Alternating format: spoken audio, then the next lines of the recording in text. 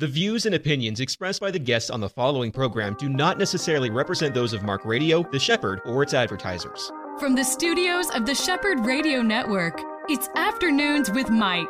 This next hour is all about our walk with Jesus, with local pastors, newsmakers, people who are making a difference for the gospel.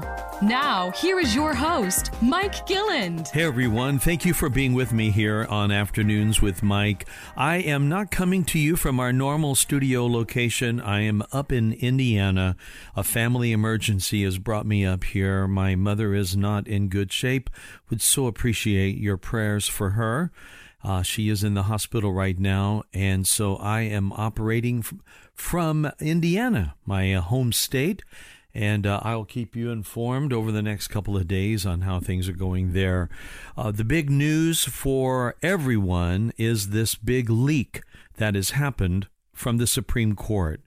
Details are sketchy as to who it was that did the leaking, but it would be very clear the motives is to raise great awareness that the apparent, if this is all the way it seems to be, the apparent decision that it was to be announced in June, forthcoming by at least a month, maybe a month and a half from now, has now been leaked, and the majority opinion is going to be such that Roe versus Wade would be overturned.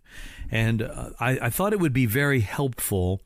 I wish, again, that I could have either Dave Zanotti or my friend John Stemberger come in, but as I'm not there, I'm going to read for you what I believe was a well-written piece by John Stemberger and the Florida Family Policy Council about this, and I'm going to read his release for you. Here it is.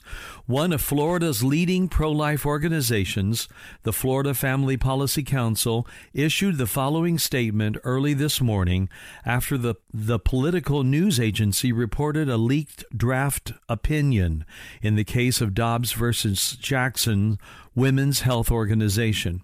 The leaked opinion, which dated back to February 10th, appears by many legal observers to be an actual draft of an opinion of the type that are often circulated between justices to respond backwards and forwards to each other. The SCOTUS blog stated that, quote, "The document leaked to Politico is almost certainly an authentic draft opinion by Jay Alito." Of course, that's Justice Alito. In the draft, the majority opinion is written by Justice Samuel Alito, but it does not reflect the comments or dissents of other justices on the court. Also writing for the majority states, quote, the following: "We hold that Roe and Casey must be overturned. The Constitution makes no reference to abortion, and no such right is implicitly protected by any constitutional provision, including the one on which the defenders of Roe and Casey, now chiefly rely, the Due Process Clause of the 14th Amendment. Roe, they said, was egregiously wrong from the start. Its reasoning was exceptionally weak, and the decision has had damaging consequences, without a doubt. Millions and millions, over 60 million children, unborn children, terminated since that began." Now, those are my words.